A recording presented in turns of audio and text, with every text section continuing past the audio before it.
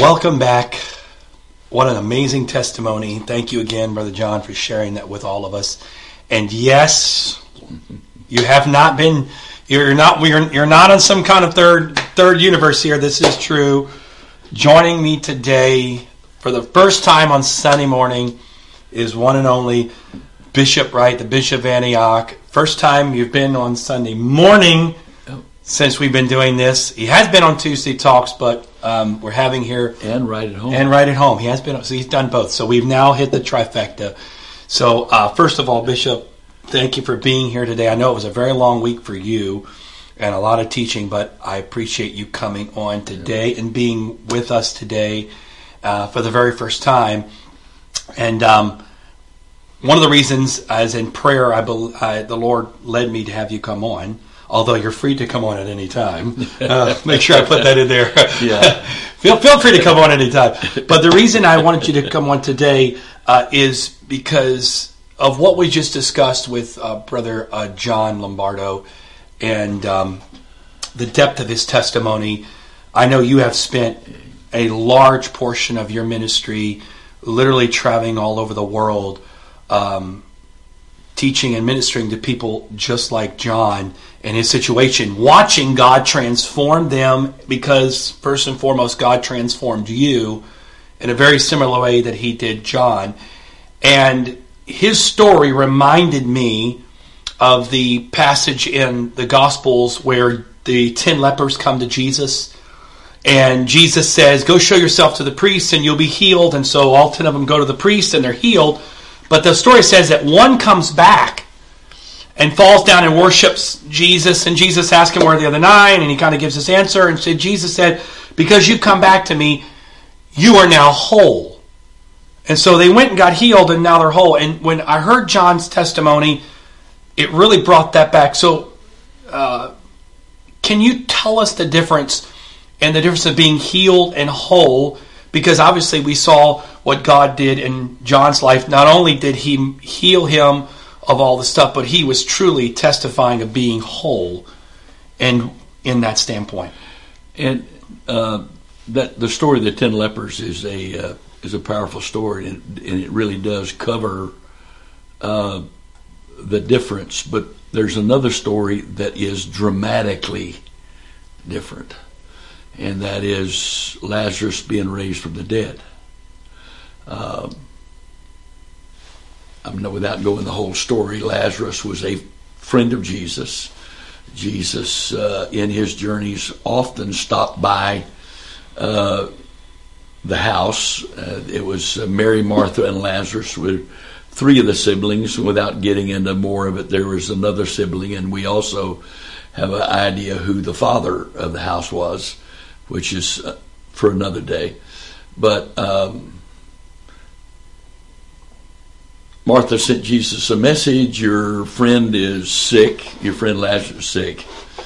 And Jesus delayed going because he said this is for the glory of God. Well, he waited long enough for Lazarus to die. Well, he didn't just wait that long. By the time he got to Lazarus' house, he had been dead 3+ days. And so when he raised him from the dead, he resurrected him from dead to life, but he was still wrapped in the grave clothes.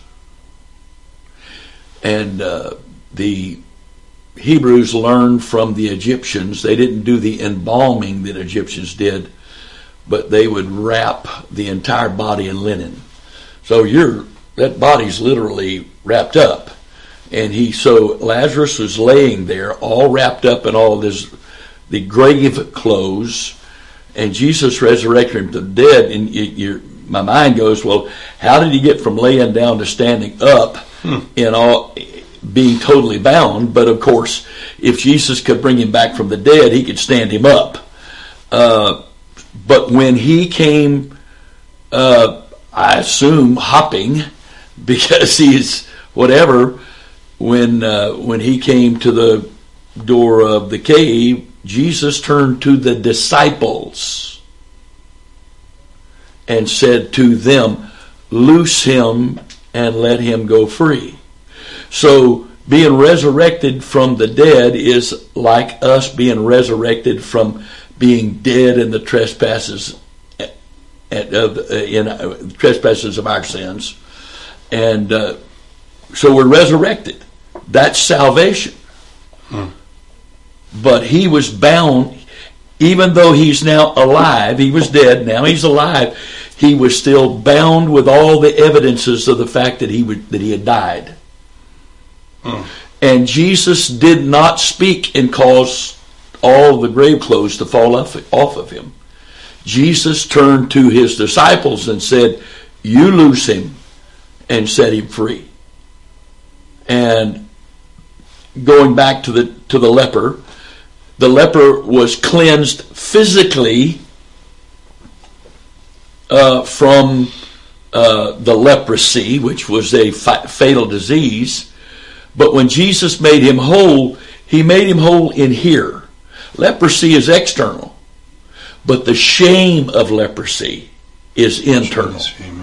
Because a person who has leprosy, because leprosy is so highly contagious, that whenever a person was diagnosed with leprosy, they were immediately forbidden to go home. They couldn't go back to their job. They were exiled to the leper colony, because that's the only people you could associate with was other people with leprosy, because you couldn't get it from them, they couldn't get it from you. They had it already, you had it already. And so, and plus, when the scripture says, if you're out in public and you see a leper coming, or if that leper is out away from the leper colony and he is on the road and he sees someone else coming, he was required by law to yell out a warning, unclean, unclean, unclean. So leprosy cost him his family, leprosy cost him his job, leprosy cost him all of his friends. He couldn't go home to any of that. But then also there was that shame and reproach. And it was not an unusual thing when someone is just walking along with whomever they're walking with and they hear that cry, unclean, they react with horror. What are you doing out here? Why are you jeopardizing go back to where you came from? You know, it's funny when you're saying that, and it's kind of the image. Obviously, modern day, we don't really have leprosy in a modern sense, but when you talk about the fact he lost his job, his family, it's very much almost like equivalent to our modern day addiction or something of that nature that costs you your family, friends, relationships. And even though we don't walk around going, addict, addict, addict, there are certain tail signs that we carry that cause people to react to us. Some even end up homeless, some end up in destitute, they lose everything, because it's very similar to that. And not that's the only parallel, but when you're describing that in a modern sense today, I mean, there's people literally that have lost everything. Chasing a pill, chasing a bottle, chasing a joint, chasing the next fix, chasing whether it's perversion or whether it's a gamble. It's littered with this today in our world. And when you were saying that, and I got this image of my mind of sort of that same reality happening in our world today. Absolutely. And that's why I was raised in the church, but they never taught any of this. And as you already alluded, and I've testified many times, that I was molested when I was 5 by a boy who was at least 10. I don't know how much older he was. And my mother caught him doing this to me. He said we were playing a game. Even though I remember being uncomfortable with it. You know, 5-year-old boys don't challenge 10-year-old boys, because he was my playmate. His backyard met my backyard. He was the only person other than my parents that I had that I was able to play with. My brother was a year and a half, two and a half, whatever he was at the time, and he didn't go outside and play with me. So, no matter how uncomfortable I was, I didn't challenge him because I was afraid of being rejected. And so my mother caught him doing this to me, and she was very emotionally distraught, and in that emotional state, trying to explain to me why I shouldn't be doing this. I didn't hear that what I was doing was bad. I heard I was bad. And it so affected me, I never discussed what happened to me with another human being for 33 years. I knew something was wrong. I didn't know what it was. So outside of your mother, no one. I don't think I've ever asked you this question. In case you don't know this, he is also my father. So I've known him for 40 years now. Outside of your mother, no one knew this. She told my dad. Well, this is what was really probably did as much damage to me. Again, they were trying to do what they thought was right, but it was standard procedure. If I didn't obey my mother, then I will tell your father when he gets home. And so he would come home, she'd tell him what I did or didn't do, and then he would discipline me. And this was the standard procedure. And so when she was so distraught and required me to come in the house, and I'm sitting there in terror waiting for him to get home, because if they follow the normal pattern, and I got chastised for much more minor things, if I compare the way my mother reacted, I'm thinking in my own head, I'm about to die. My dad if my dad gets as distraught as my mother, well, when he came home, they immediately went in the bedroom by themselves. And I'm sitting outside in the living room. I can't hear them talking. And they were in there a long time. And I'm thinking, this is not good. This is not good. Well, when they came out of the bedroom, they never said a word to me ever again the rest of my life. So your parents died, obviously, 3 years back, and I know you've told this story numerous times since the Lord healed you. But in that period of time, they never, ever brought it up again. I tried to bring it up to them, and they were both in big-time denial of it. And I understand why.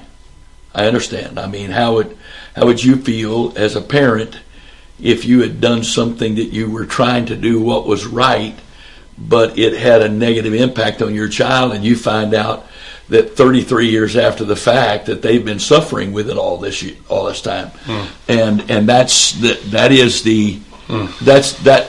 sad thing. It was difficult for them. Plus, without going into details here, I found out when I was getting married, and my mother was trying to protect me from what she thought was a bad decision, because my present wife, was so much younger than me at the time, and she got really out there trying to prevent that, and so that was pretty shameful by itself. But the whole thing of trying to face all that, and during that process, while she was opposing with this, I found out some things I didn't know about her that was not her fault, but she had huge amounts of shame and never dealt with it. She wouldn't let me talk about it. She wouldn't let me minister to her. I didn't want revenge, and I've said it many times since then. The ministry that I have and the people that God has used me to touch their lives, if I hadn't have been molested and then delivered all those years later, I would not be able to talk to people about this. But when I talk, they know I know what I'm talking about. But just like John and his testimony, I mean, you may not like what he says, but there's one thing you can't deny. The facts are the facts. He was a Christian, and because of what all ever happened to him, he walked away from God and went way away from God. But then God brought him back and has miraculously restored all that. So when he says God has enabled me to forgive, and I've let go of all this, and I'm healed inside. I've said this many times over the years. You can go to heaven blind. You can go to heaven deaf. You can go to heaven lame. You can go to heaven with leprosy. But shame is the root cause of all inconsistent Christian behavior. Shame. And more people walk away from God because of shame than ever walk away because of sin. And the reason they do that is because their shame tells them, and the adversary tells them through their shame, God doesn't love you. Well, we know that everything, the whole basis of our relationship with God and of everything He does for us is based on His love for us and our ability to receive that love. And if there are things in me that makes me feel so unworthy and unlovable that I won't let God love me, well, then I can't love Him back. I can't love Him back. And so this is it's really amazing that you've started this direction with your sharing the testimonies, because, and what an amazing testimony. Of course, the problem is it's only the old Antiochers that can tell people what it was like to be under a pastor who had shame, and then experience the transition. The transition. Nothing in the comment box now. No, I know we got some old ones want no commenting on that. It's true. But you said something just with that kind of transparency moment. And I think something John mentioned, you mentioned, and you said about your mother, and I've heard you make this statement numerous times, and unfortunately I've experienced in my own life. You said something about shame that is sort of the power of shame, and that is shame begets shame. Yes, and it's almost impossible to have shame in a bubble, in an isolation. You can't encapsulate shame because it literally reeks into every piece of your life in relationships. And if you're a parent today, can I tell you, there's a part of you that probably feels hopeless right now, thinking, oh, what have I done to my children because of my shame? But can I tell you, you have a God who is able to not only heal you and restore you, but can restore and heal the damage that's been caused. So before you decide, oh, it's too hard, I've done too much. But I think that proves the further urgency of this need, because not only is us that's at need, but it's all the connections. And John talked about the fact that his shame ended up bleeding in the way he treated people, and he became hated people. And you talked about in your walk, and then your mother with that. And I know I've done things to my own children and my wife. And I mean, there's things that I've carried, my shame is carried. And I think that's sort of the sobering aspect of this as well. And in no way are we saying this to you feel like there's no hope. What we're trying to tell you is that there is hope. There is hope. And here's the reality of it, because if God can do this for John, if it does it for Bishop Wright, for you and for me, there's no we don't have any kind of special access to God that's not available to anybody that desires to be healed. Well, you said it's almost impossible to have shame without it bleeding into all areas of your life. That's not true. It is totally impossible, because shame colors the way I see and react to everything.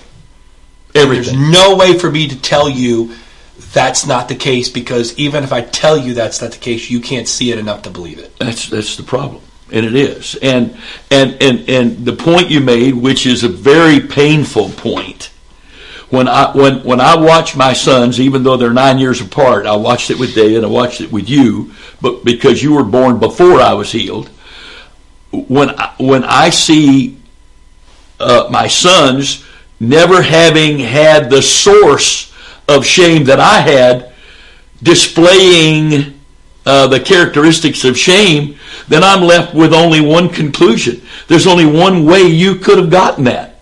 And I transferred it. That's the problem with any time I have a grudge. You cannot have a grudge against anyone without transferring that bitterness to somebody else. You can't do it. It is an impossibility to have unforgiveness without passing that unforgiveness along. But here's the problem. We pass it along one or two ways, or sometimes both ways. One of the ways we pass it along is the way we treat people. The other way we pass it along is our reaction to what we perceive as the way people are treating us. And because shame colors everything, my perception of everything is affected by my shame. My dad was a photographer in the Navy for 30 years, and so I got involved. And I got involved when there was no digital cards and it was all film. And so, now you can digitally tweak photos and get them to be really rich and look and whatever. But with original photography, you had to use lenses. filters. And one of my favorite filters always been the polarizing filter, because it cuts out certain light. So you can take a picture with a polarizing filter of a hazy day, but I can turn that filter a certain way, and it cuts all that haze. And so what you see in the picture is not what your eye saw. It's not the same thing. Well, shame is just like that. Shame is between me. I'm the camera and the lens, and that filter is shame, and it's between me and everything out there, everything that people do to me or don't do to me, everything that I'm trying to say to somebody else, the way I treat people. All of my attitudes, all of my words pass through the filter of shame to other people. So unlike a filter on a camera lens, which is only working one way, shame works both ways. Both ways. It gives me a false perception of everything anyone has said to me or done to me, and it gives me also, it alters everything I intended to do or say. It comes out. I knew there was something wrong with me. I knew there was. I didn't know what was wrong. I prayed and prayed and prayed. But I knew there were times that I've always preached with conviction and urgency. And I believe that is the will of God for men of God to preach, and women of God to preach with urgency and conviction. But there were times I'd be preaching along, and all of a sudden something would turn. And I wasn't preaching with urgency and conviction. Now I was preaching with anger, and I had an edge. And after I got healed, I realized what it was. Because I am sensitive to the Spirit and always have been by the grace of God, I'm ministering along, and then somebody is negatively reacting in their spirit to what I'm saying. Well, I never took that they were reacting negatively to God. I took they were reacting negatively to me.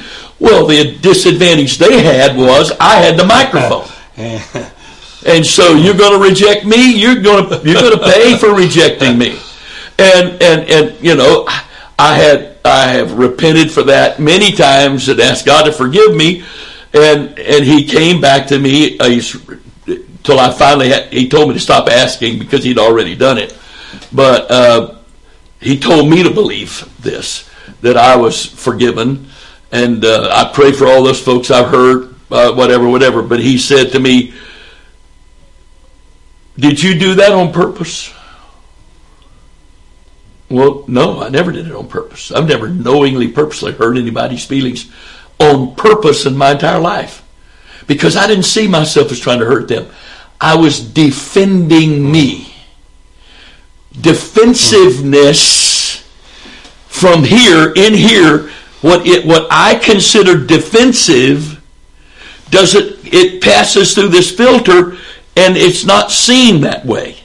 Here's the thing I've dealt with your mother on this for years.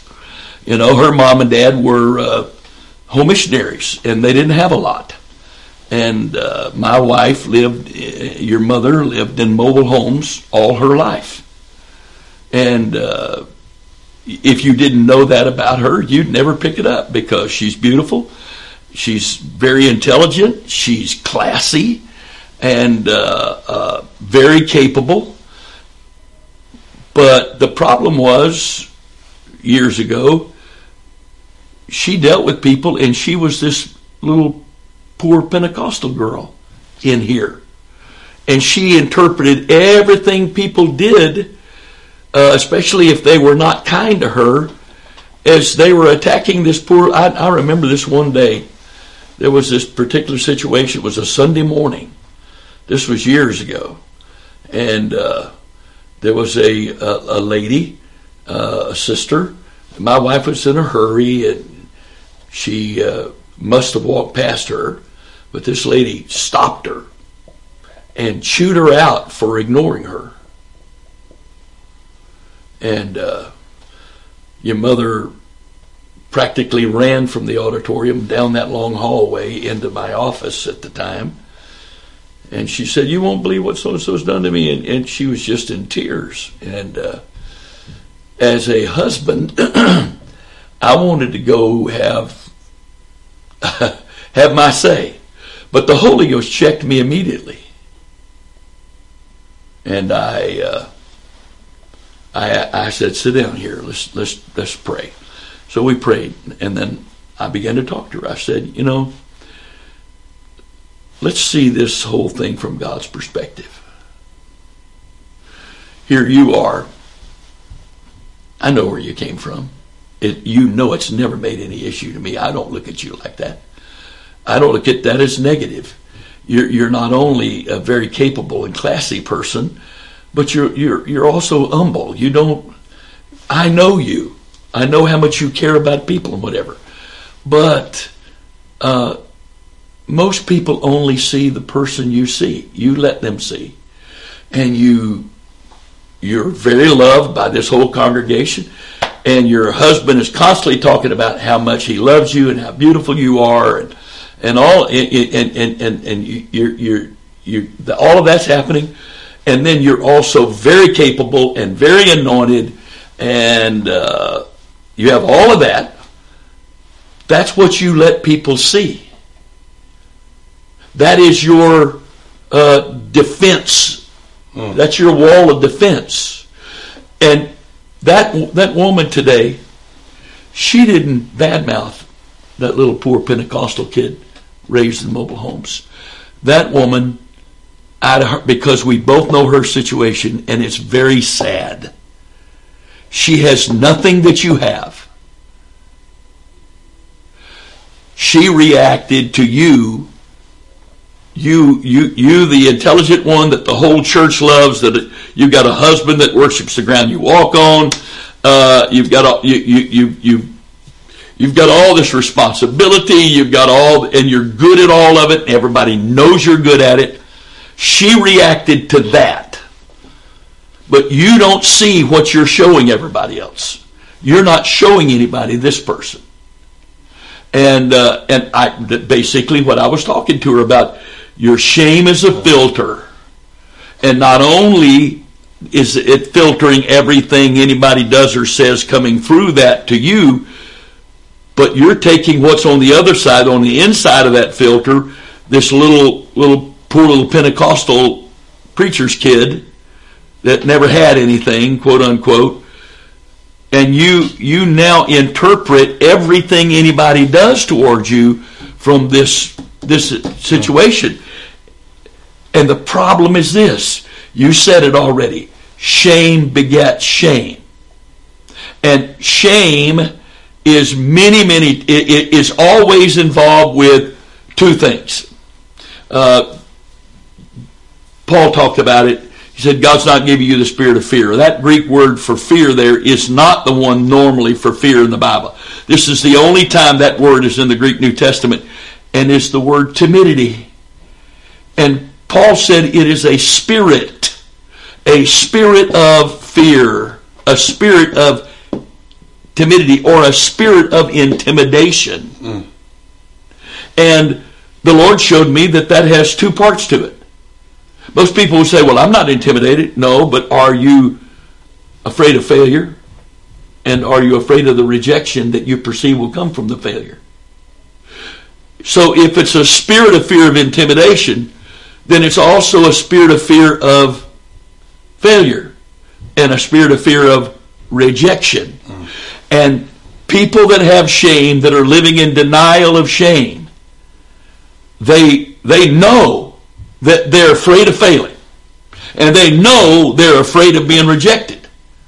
And so they won't call it shame, but by not calling it shame and going to the Scripture and seeing how to deal with it, they keep themselves imprisoned by shame. But they do acknowledge, whether they will acknowledge it publicly or not, they do acknowledge that they fear failure and fear rejection. Well, if I have shame and I'm afraid of failure and afraid of rejection, then I've said this before. Two people can be standing across the room talking in low tones, and shame says they're talking about me. Shame says they're talking about me. So true. And you know, and of course, every truly successful person in this life got to the place they weren't afraid of failing. How many times did Edison fail to do the light bulb? He didn't quit because he failed. He knew he could do it. He knew whatever. That's what God wants to do to us. Amen. Because He wants to let me see me. And part of letting me see me is letting me fail at things. Because He said, without me you can do nothing. So as I'm learning and growing in God, it is incumbent upon God, when I'm trying to do it myself, it's incumbent upon Him. If He loves me, He's going to let me do it by myself, and it's going to happen eventually. I'm going to fail. But if I have shame, what He meant for good, I interpret it as evil. And of course, total implosion. Right. And you go back to the garden, the first time where shame came from. Adam and Eve, God shows up. Where are you? We're hiding. Why are you hiding? We're afraid. Why are you afraid? Because I'm naked. And God said, who told you you were naked? And now, medical science acknowledges, the scientific field of psychology acknowledges that shame is a root, or shame is a product of inner voices. They just weren't willing to acknowledge the source of those voices. And since they won't acknowledge the source of the voices, they try to talk you out of believing the voices rather than you being set free from the voices. And so spirit, that's why it says it's a spirit of intimidation, because it's a spirit of fear of shame, of failure, and a spirit of fear of rejection. And that's why, again, it's way too, it happens way too often with people's shame. You see two people talking, or in this particular situation with your mother, she walked past a person who on the outside looks very successful, but on the inside her life was a mess. And this lady felt rejected by your mother, and so therefore she reacted to that rejection. Well, that lady didn't know how your mother felt about herself inside, and so this woman's shame begat more shame in your mother.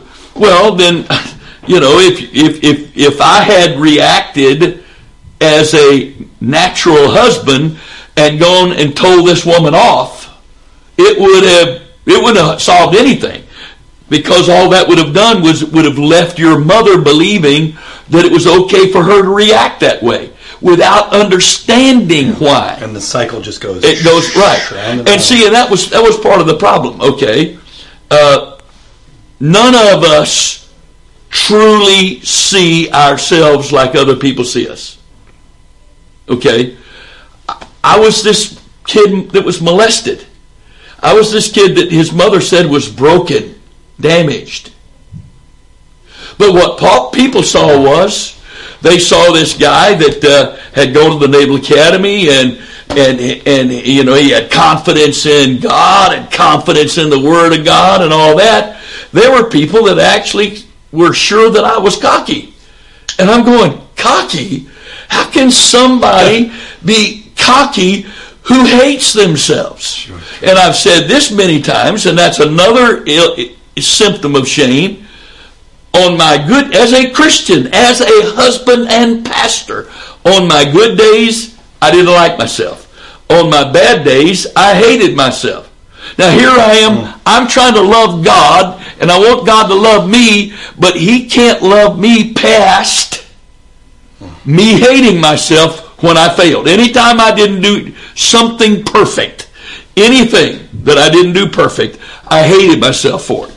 And the adversary, of course, would beat me up. That's why my life was one of extreme highs and extreme lows. So and any perceived failure or any perceived rejection, no matter how small it is, would be like a new log to the fire that would create this fresh heat of shame exploding in you. And I think, to me, I can relate to that. I know a lot of you, you can label it anxiety, you can label it however you want, and I'm not diminishing any of those things that we deal with or trying to say symptoms. They are literally, you can label it wherever you want. Well, I'm a fearful person, or I've got a lot of social anxiety, things of that way. Bottom line, when you pull some layers back, at the core of it, there's some spiritual issues that can only be resolved in a spiritual manner, and you can't talk your way out of it.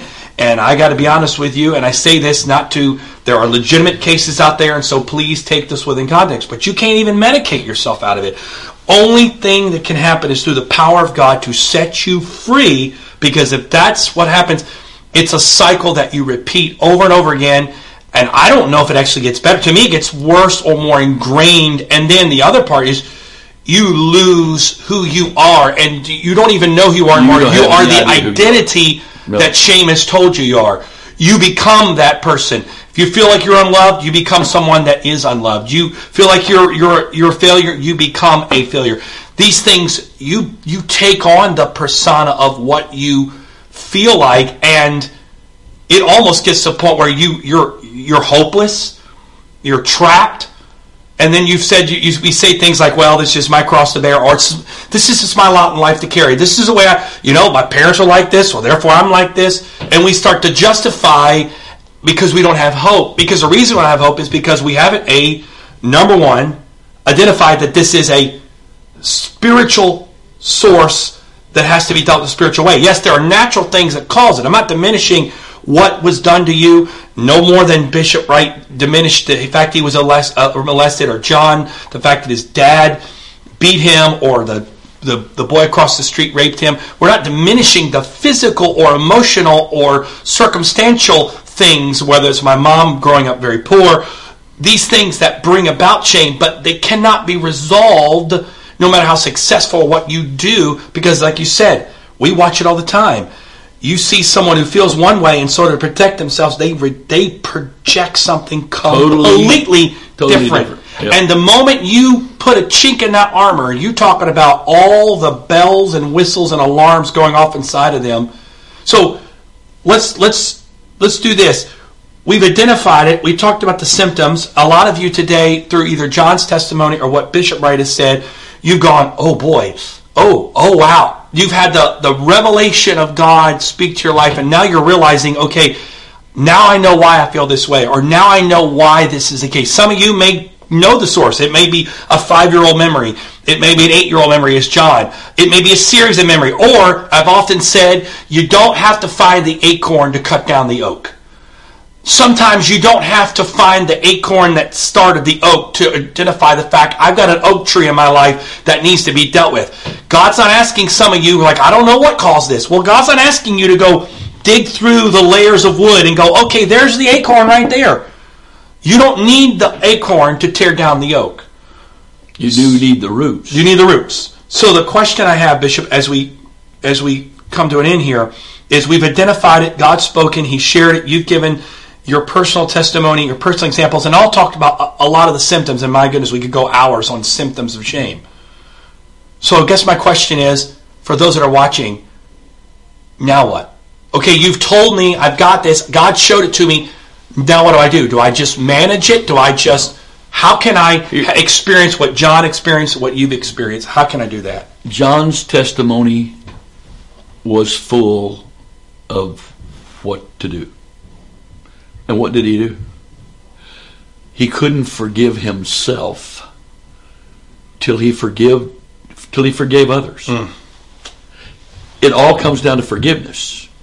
If I feel rejected by God, if I feel rejected by man, if I reject myself, and I know it sounds weird to people, but to forgive yourself. But shame is a grudge I have against myself, because kids who are a part of broken homes, it is a proven medical, psychological fact that kids blame themselves for those marriages breaking up, and so because of that, this is where the lie. This is the lie. If you'd have been a better kid, your mom and dad would have stayed together. But since you don't have what everybody else had, a mom and dad together, and of course that's the lie, isn't it? But look at what everybody else has got. You're not normal, and your life wasn't normal because you deserved it. Something was wrong with you. So it's all a grudge, and it comes right down to this. And people, and I've talked this to people who just rejected it because they didn't want to forgive. But John's testimony, far more than mine and yours, demonstrates the absolute terror and tragedy of allowing anything anybody has done to cause offense in us. Because if I let anybody offend me, that's why the Bible says, great peace have they that love thy law, and nothing shall offend them. Why? Why does God want to protect us? Well, what they're doing and say it's not right. Yeah. But this is what I ended up saying to your mother. This lady has a problem. We know what the problem is. You now have a choice. She has treated you in defensiveness in response to the way she perceived you treated her. Now, you've got a choice. You're either going to love her, but let her keep her problem, or you're going to let her give you her problem. And now you'll have whatever problems you've got now, plus her problems too. Because whenever I get offended with anyone, whatever they did to offend me, they did it to me because of their own problems. And it may be from their perspective, it may be they're only reacting defensively to whatever they perceived I've done. But they are now trying to give me their problems. When I get offended, I don't have any defense. Now I got my problems and theirs. But when I refuse to get offended, those problems stay external to me. They don't become internal. So it comes back to forgiveness. It all comes back. That's why Paul said, Acts 24:16, herein do I exercise myself to have always a conscience void of offense toward God and man. And he didn't mean males, he meant humanity, toward God and humanity. Well, I know what to do biblically if I have a grudge with you. I have to forgive you. Well, some don't agree that I can have a grudge against God. Well, that's ludicrous, because how many people are out there that blame God for every bad thing that happened to him? Blame is a grudge. And God told John the Baptist, Jesus told John the Baptist, don't be offended with me because he was in prison at the time. Don't be offended. So even Jesus acknowledged that you could be offended with him because he was God robed in flesh. That's exactly right. So if I have to forgive humans that offended me, and I have to forgive God that offended me, then how do I get my own self-blame? Get rid of it. How do I get rid of this grudge I have against myself? I have to forgive me by the same blood, by the same grace. And I was prayed for in February of 84. And while God delivered me, I didn't fully understand what happened. It was 9 years later when God gave me the revelation of shame, and He just put all the scriptures together in just a 2-hour session. And in understanding that, that's when and I began to minister to other people for their shame, but I didn't complete mine. I got delivered to some degree. I got whole, but there were still some things. Because here's the problem: there's past tense shame or shame from my past. I got delivered that in February of '84. But what about the things I still wasn't doing perfect? Present tense shame has to be dealt with just like past tense shame. But I wasn't doing that. And I had some things going on, and people were just beating me up really bad. They were saying all kind of stuff, and it felt like the church was about to fall apart. And I'll never forget it. It was October of 1993. I got the revelation of shame on February the 16th, actually 15th and 16th of that year. But I prayed for everybody else. But I was so, that fall, I was so afraid. The devil was saying, the thing's going to blow up and you're the problem and all of this. And I'm going, oh God, what am I going to do? And I'll never forget it.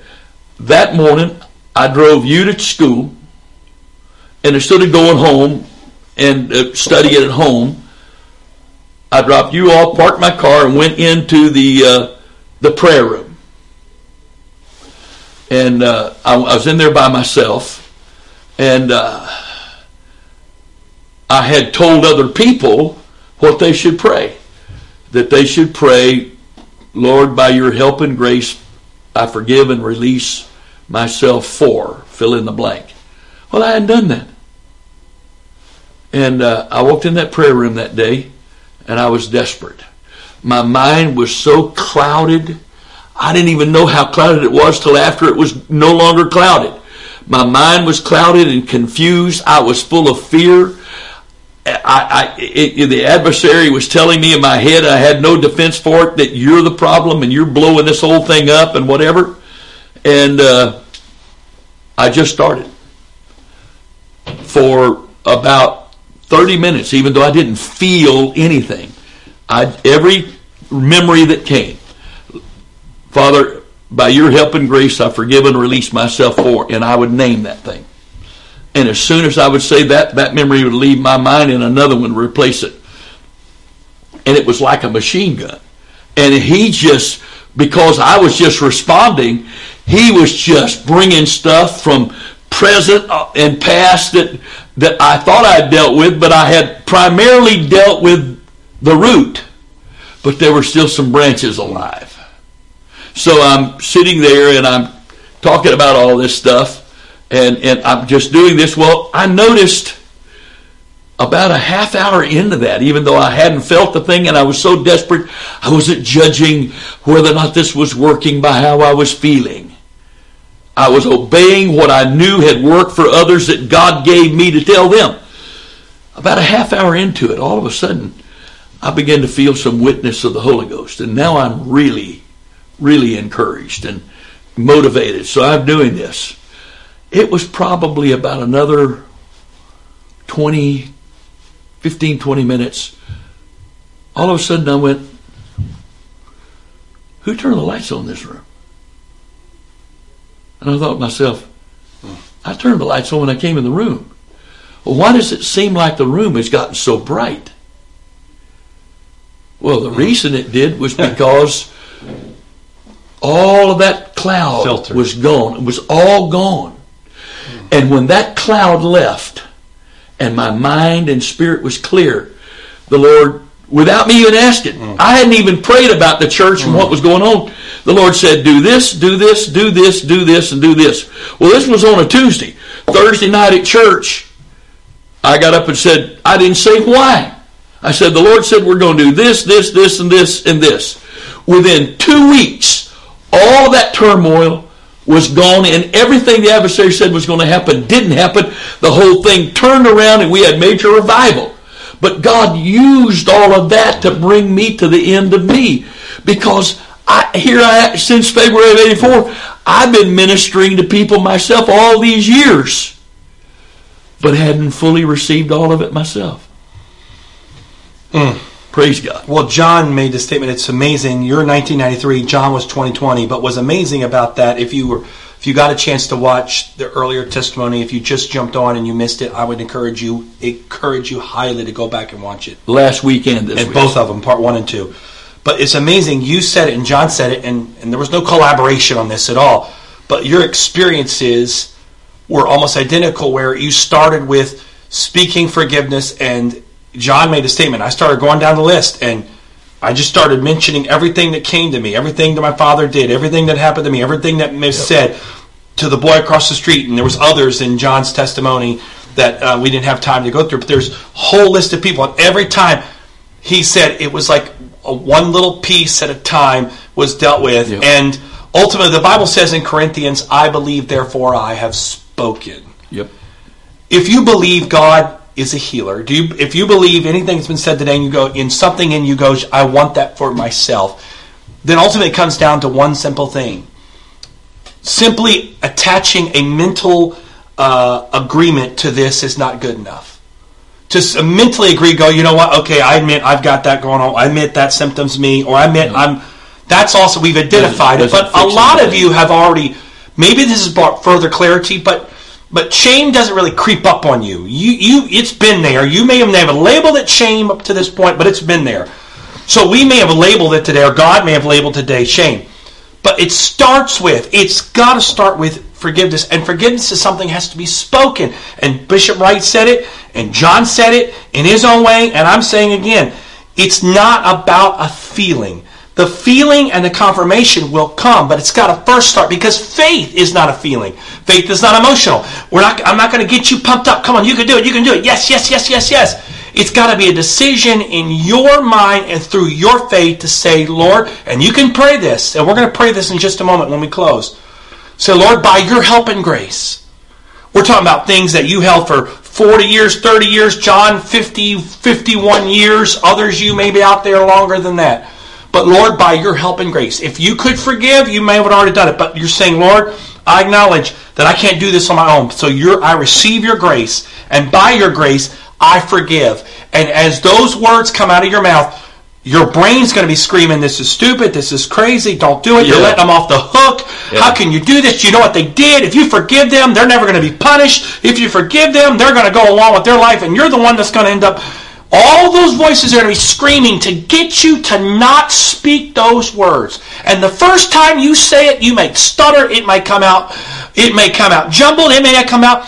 But speak it. Keep speaking it. Literally, if you keep speaking it, the more you speak it, the more faith will be coming out of you. And this may be the first time you've ever done this. But I guarantee you, if you begin to speak it, God will bear witness, because He is no respecter of persons. He did it for Bishop, myself, John. There's a whole list of other people we could march up here today and show you the same testimony verbatim. He can do it for you. I got a call Monday. An individual that I've known almost my entire life, from as long as I can remember.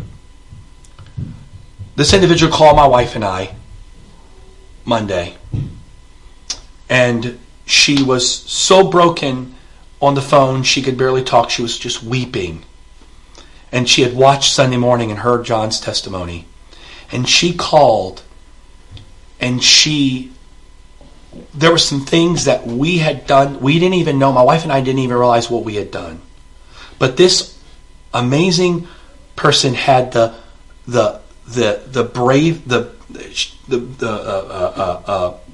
courage. There's a word. Courage. And was so desperately free. She called us and she was weeping, and she said, I forgive you. Would you forgive me? And we talked for, I don't know, it was about 45 minutes. Tears. I was crying. They were crying. My wife was crying. We were all crying. We were praying. And what God did in their life in that moment, they called and said, I want you to know I forgive you. And we said, forgive us. We didn't even know. And we forgave, and we cried, and we prayed. And man, you talk about a miracle that happened on the Monday right after God. And now the ball's in your court. God's identified it. God showed it to you. So what are you going to do? You're going to turn it off, go on your day, and just try to see, well, you can continue to keep managing this. If you haven't managed it up to this point, you're not going to. There's no special sauce to manage it. You're a puppet on a string. You're a marionette. You're just going to continue to be controlled by your shame and your emotions and the voices of accusation. But today, in Jesus' name, you can experience freedom and healing that can start right now. So here's what we're going to do at the end. I know we've gone a little longer today, but God has spoken so strongly. And I believe there are futures hanging in the balance. You came here. If you stuck out this long, it's because you know God's talking to you. And you know what's amazing? And I'm going to say something else that God spoke into my spirit. Bishop Wright said he was prayed for at 84 but didn't get full release till 93. There's some of you that have been around a long time. You've heard this before. I've heard shame. I already know all this. You could talk about shame just like we do because you know all the right words and our jargon. You've been prayed for, but you haven't been set free. I'm talking about some of you that have heard this back since 93, 96. You've been to the shame seminars. You've done the YouTube stuff. You've done all the stuff. You can spit the verbiage out. But you yourself have not gone all the way. And I believe today that can happen. So here's what I'm going to do. We're going to pray with you just now. And I want to begin with the Lord's grace. And ask Him for His grace. Say, Lord, I receive your grace to be able to forgive. And as you begin to speak those words, starting forgiving God, others, yourself, whatever. Some of you may take a while. John took 24 hours. Bishop Wright took a while. It doesn't matter the time. How desperate are you to be healed? How desperate are you to be free?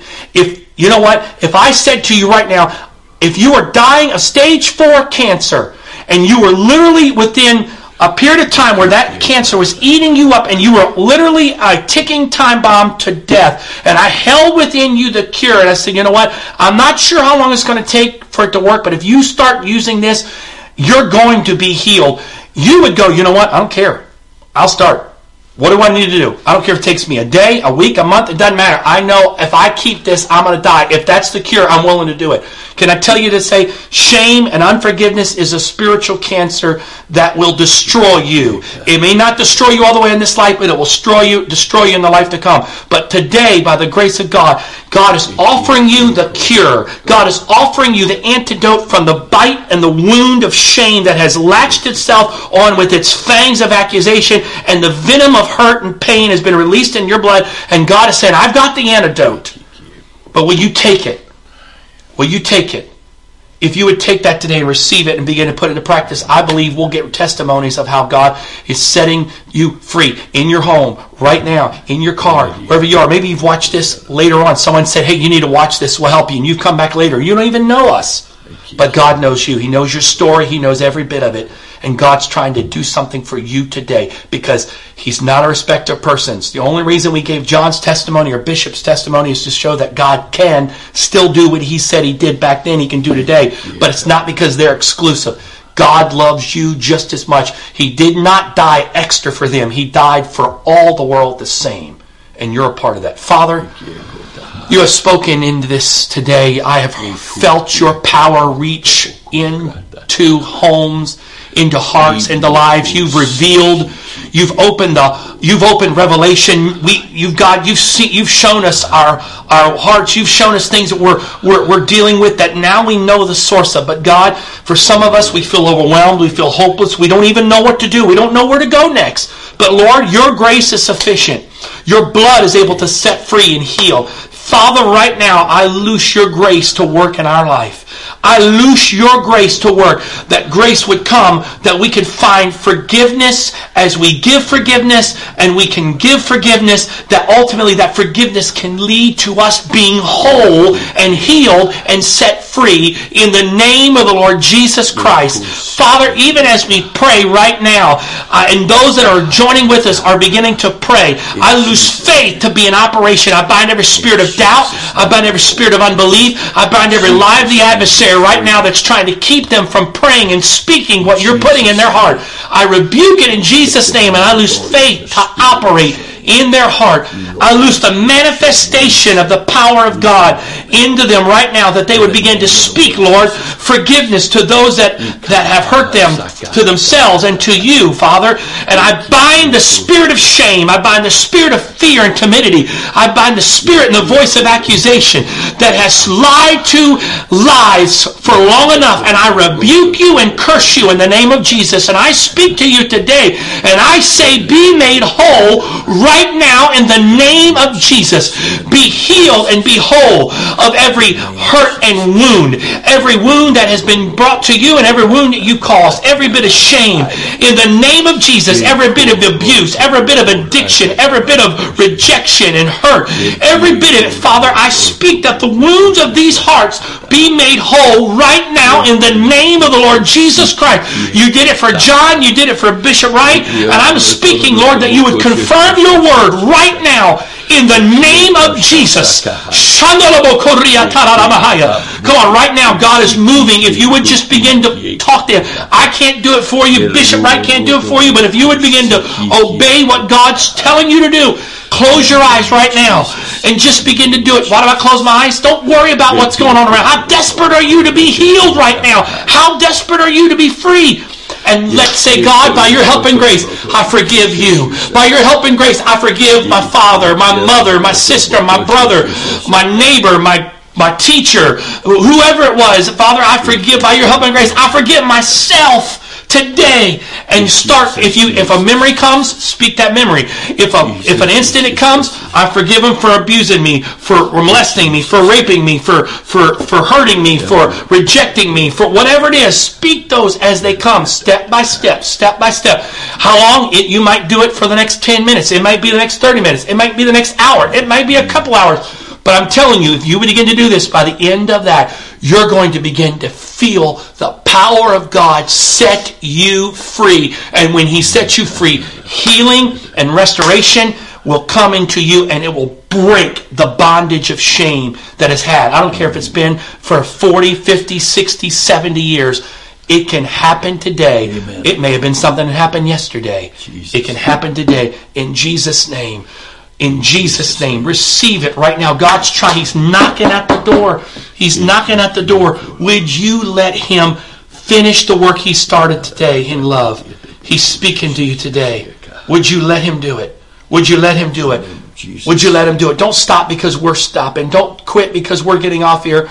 We want to provide you an opportunity to continue to seek God because he's right there with you. He was in John's bedroom. John's bedroom. Right where he was on the side of his bed, God met him. He's meeting you right where you are. Would you let him heal you? Would you let him set you free? In Jesus' name, let it happen today. In Jesus' name.